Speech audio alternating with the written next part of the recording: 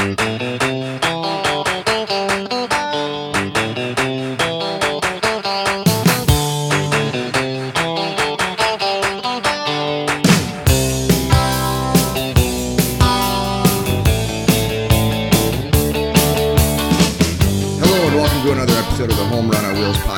we chronicle the baseball trip of a lifetime while raising awareness of the needs of children in the foster system through our partnership with Children's Hope Alliance. This is Ron Clements with my wife, Patty. Hello. And we are in Coeur d'Alene, Idaho, getting ready to head to Seattle today. Yes, and Coeur d'Alene, I had heard of it before, but I didn't know how much of a neat town it is. There's the lake, there's the river. Seems like there's a lot to do. Yeah, 44,000 people, definitely a tourist town with a huge lake here in the northern panhandle of Idaho. Yeah, and we got to actually eat dinner, quote unquote, on the lake. Literally, yeah. Cedars Floating Restaurant, which is, we didn't even realize, when I looked it up, I didn't even realize how close it was to the campground. But yeah, half a mile. We could have walked. Right, and we watched a seaplane land a couple of times. That was pretty cool. And but it's called the Floating Restaurant because their outdoor dining area literally sits on the water and floats, and we could feel the lake moving up and down. Yeah, it was pretty choppy. Yeah, it really was because it was kind of windy. So the food was delicious, though. If you have seasickness, if you're prone to seasickness, do not sit on the outdoor patio at Cedars Restaurant if you're in Coeur d'Alene, Idaho. And, of course, if you know my husband, you know we had to have an Idaho potato. Yep, we each had baked potatoes. Hey, when you're in Wisconsin, you eat cheese. When you're in Idaho, you eat baked potatoes, or you eat potatoes. That doesn't break my heart at all. All good stuff. But so, Seattle, though, will be Stadium 20, and we will be 2/3 of the way through the Major League Baseball stadiums. Woohoo! Can you believe that? I cannot. Actually, I am very excited for it, though. Yeah, we'll both get to see family. You spoke with your cousins on Wednesday. We're going to be, as we mentioned before on the podcast, we're staying with my cousin Cameron and his wife Jillian and their two daughters, see my Uncle Bruce. We're going to the game on Sunday against the White Sox. And we're running that Refuse to Abuse 5K Saturday. Right, and that is for a great cause, and we'll hopefully live through it. We haven't been training as much as we should be because we're on the road. That's what we're going to blame it on for now anyway. Yeah. I will say, though, the elevation at Yellowstone, 9,000 feet, and we're hiking around there. That's kind of like training, right? We did a little bit of running there, so sure. Yeah. Why not? I raced a kid there, remember? Down at the Cascade Springs at what were they called? At Mammoth Hot Springs. What was that one? Canary, right? No, that was somewhere else. Okay. Anyway, raced a kid going out there on one of the little walkways, and yeah, he was like 11 years old, and he kicked my butt. From the San Francisco area, and we talked to his parents. I remember the dad's name was Brett and Dina. Those were the parents from San Francisco. So if you're listening, guys, hello. Hello. Yeah, and of course we talked about how great Yellowstone is, and it's a very interesting drive. I didn't see a lot of it because I was busy working or trying to work. It's a challenge working from the road. You're talking about driving from Yellowstone to Missoula, Montana, and then Coeur d'Alene, Idaho? I am. And yeah, that drive is, again, like I said, interesting from what I could see of it, but I was busy working both of the days we were driving. So very windy and through the mountains. One thing that I noticed in Butte, Montana, there is a statue called Our Lady of the Rockies, and it sits up on top of one of the mountains. It is 90 feet tall. It is the fourth tallest statue in the United States. Wow. And, picture the Jesus statue in Rio de Janeiro. Right. That is what Mary looks like up on that mountain with this white marble statue looking over Butte, Montana. You were in the back working, and I was just like, holy cow, what is that? It was, it was amazing to see. And completely took me off guard. I was not expecting to see something like that in Butte, Montana.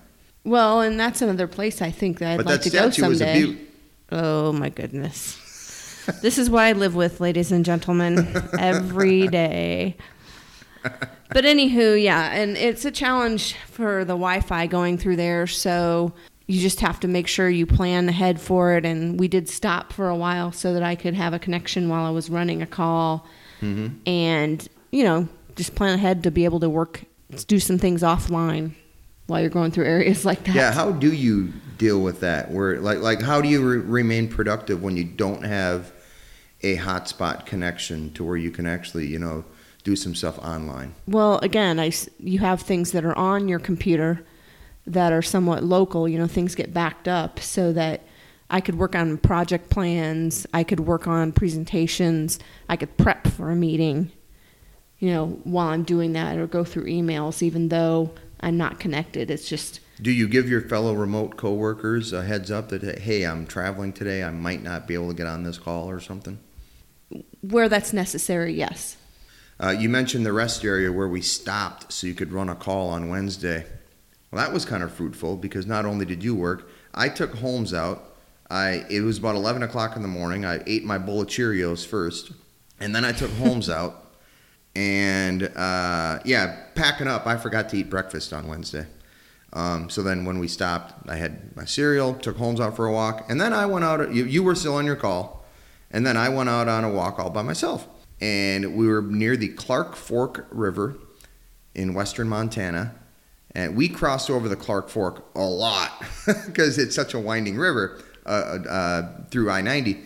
But I'm walking through this campground, and by the way, I've seen them in multiple places, but there are several rest areas in national forests, especially out here in the Northwest, where there are campgrounds there. And I never knew that. And this particular campground near Superior, Montana, I saw one site that had full hookups. There was an RV in it and a full hookup, sewer, electric, water. I'm like, wow, really? And then I looked to see at the board to see how much because you really don't book it online. You just kind of like pull in and you pay and then you park, or you park and then you pay. $10. So first come, first serve kind of thing? $10. That's how much it costs. $10. That's pretty awesome. Just in case you don't know, if you're getting a $50 night, you're doing pretty well. Mm-hmm. We've had some $30 night. We've had some various prices depending on how long we were staying, but that's kind of unheard of. Yeah, you have your RV, but when you stay at an RV park, it's kind of like paying for a hotel. So you can expect to pay on average about $50 to $60 a night, right? Yeah, because you're paying for the privileges and the amenities that you get there. Like the Wi-Fi that we're using to upload the podcast. Right, and like the pool that I used while you were watching the All-Star game. Yes, that was in Missoula on Tuesday night. Still in the Mountain Time Zone, but I was not expecting a baseball game to start at 6 o'clock. It was a little different, but it was in Washington, D.C., the stadium we were in April. That was stadium number 4. That was stadium number 4 for us this year. Right, and Holmes got to go to that stadium as well. He did. Yeah, it was one of the 2 Bark in the Park nights we've been to, that in Cincinnati. But like I said, you watched the game. I did not, because I went to the pool, and then somebody went to watch the game because he thought he was going to be able to watch it in the RV and wasn't able to. Yeah, it was on Fox. Fox, unfortunately, did not come over the antenna for the RV, so I had to go somewhere else to watch it. And I went to just a microbrewery in Missoula. But Montana has this weird law, by the way. Craft breweries can only serve 3 beers to 1 person, and then that's it. And they all have to be closed by 8 o'clock. Pete Shaleski would be moving around a lot. Yes, he definitely would be. Our friend Pete, the beer connoisseur. Getting his check-ins on I got Untapped. a recommendation from the bartender named Danielle at Highlander Brewing Company in Missoula, Montana. And I went over to a place called Stone of Accord. And they had a bartender, this tall, skinny black guy named Podrick, which I immediately thought of Game of Thrones because of the name Podrick. Where do you hear that name ever? I know, right? He's like 40 years old, so it's not like he was, some 20-year-old guy whose parents read the book and they were, they just named him Podrick. But so then I finished watching the All-Star game there. Cool thing about Alex Bregman being of the Houston Astros, and we'll see the Astros. That'll be Stadium 27 for us, kind of on the back end. But Alex Bregman of the Astros was the game MVP. He hit a home run in the 10th inning that gave the American League an 8-6 victory. So he was presented with the Ted Williams MVP award. His grandfather was the general counsel for the Washington Senators at the time when the Senators hired a recently retired Ted Williams as their manager. Oh, that's pretty cool. And his dad, as Alex Bregman said, his dad grew up on Ted Williams' lap. So right. He was just like, for Alex Bregman to get that award and then to look down at that trophy, and it's the Ted Williams MVP trophy, that was really, really special for Alex Bregman.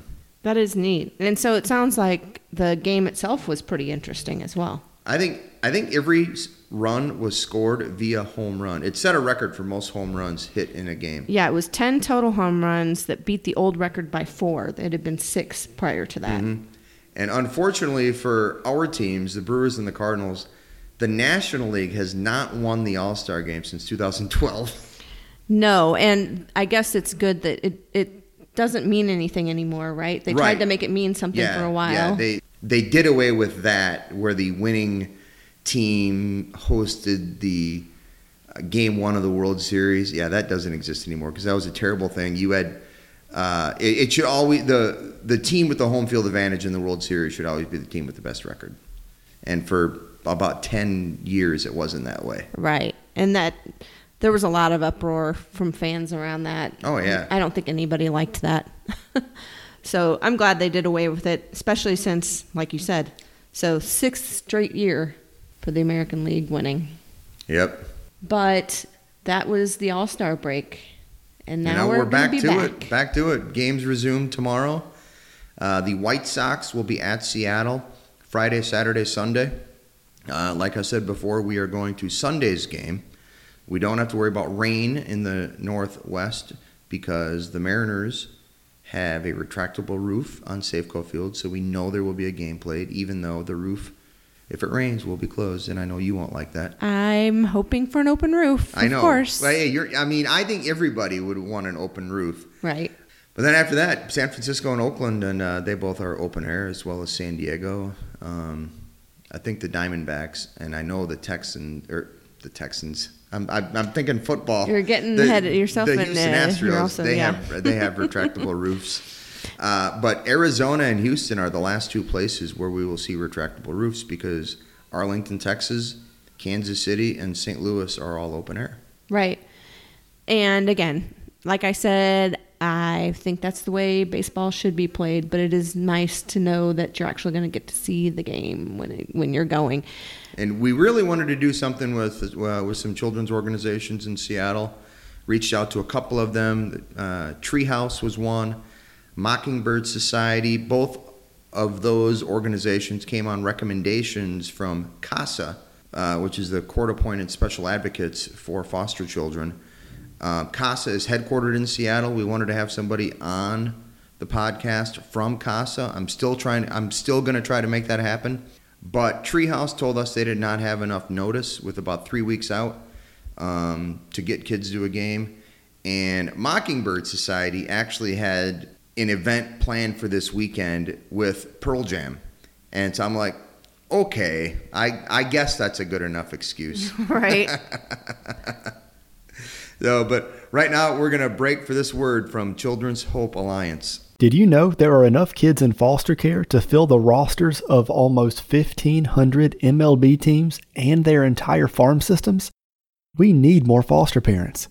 Visit childrenshopealliance.org to learn more. Any child should be able to at least go to a foster home and experience the family. After a traumatic past, Briar was fostered and adopted through Children's Hope Alliance. I felt like God chose this place, and I feel like when He opened the door for them being my foster parents, He also opened the door for them being my mom and dad. There are kids right now in your community waiting for someone like you to open their hearts and home. To learn more about becoming a foster parent or to learn how to spread the word about fostering, visit childrenshopealliance.org/advocate. In 2014, there were 702,000 cases of reported child maltreatment in the U.S. That's enough to pack Wrigley Field 17 times. Visit childrenshopealliance.org to learn how to give hope to a child. Welcome back to the Home Run on Wheels podcast.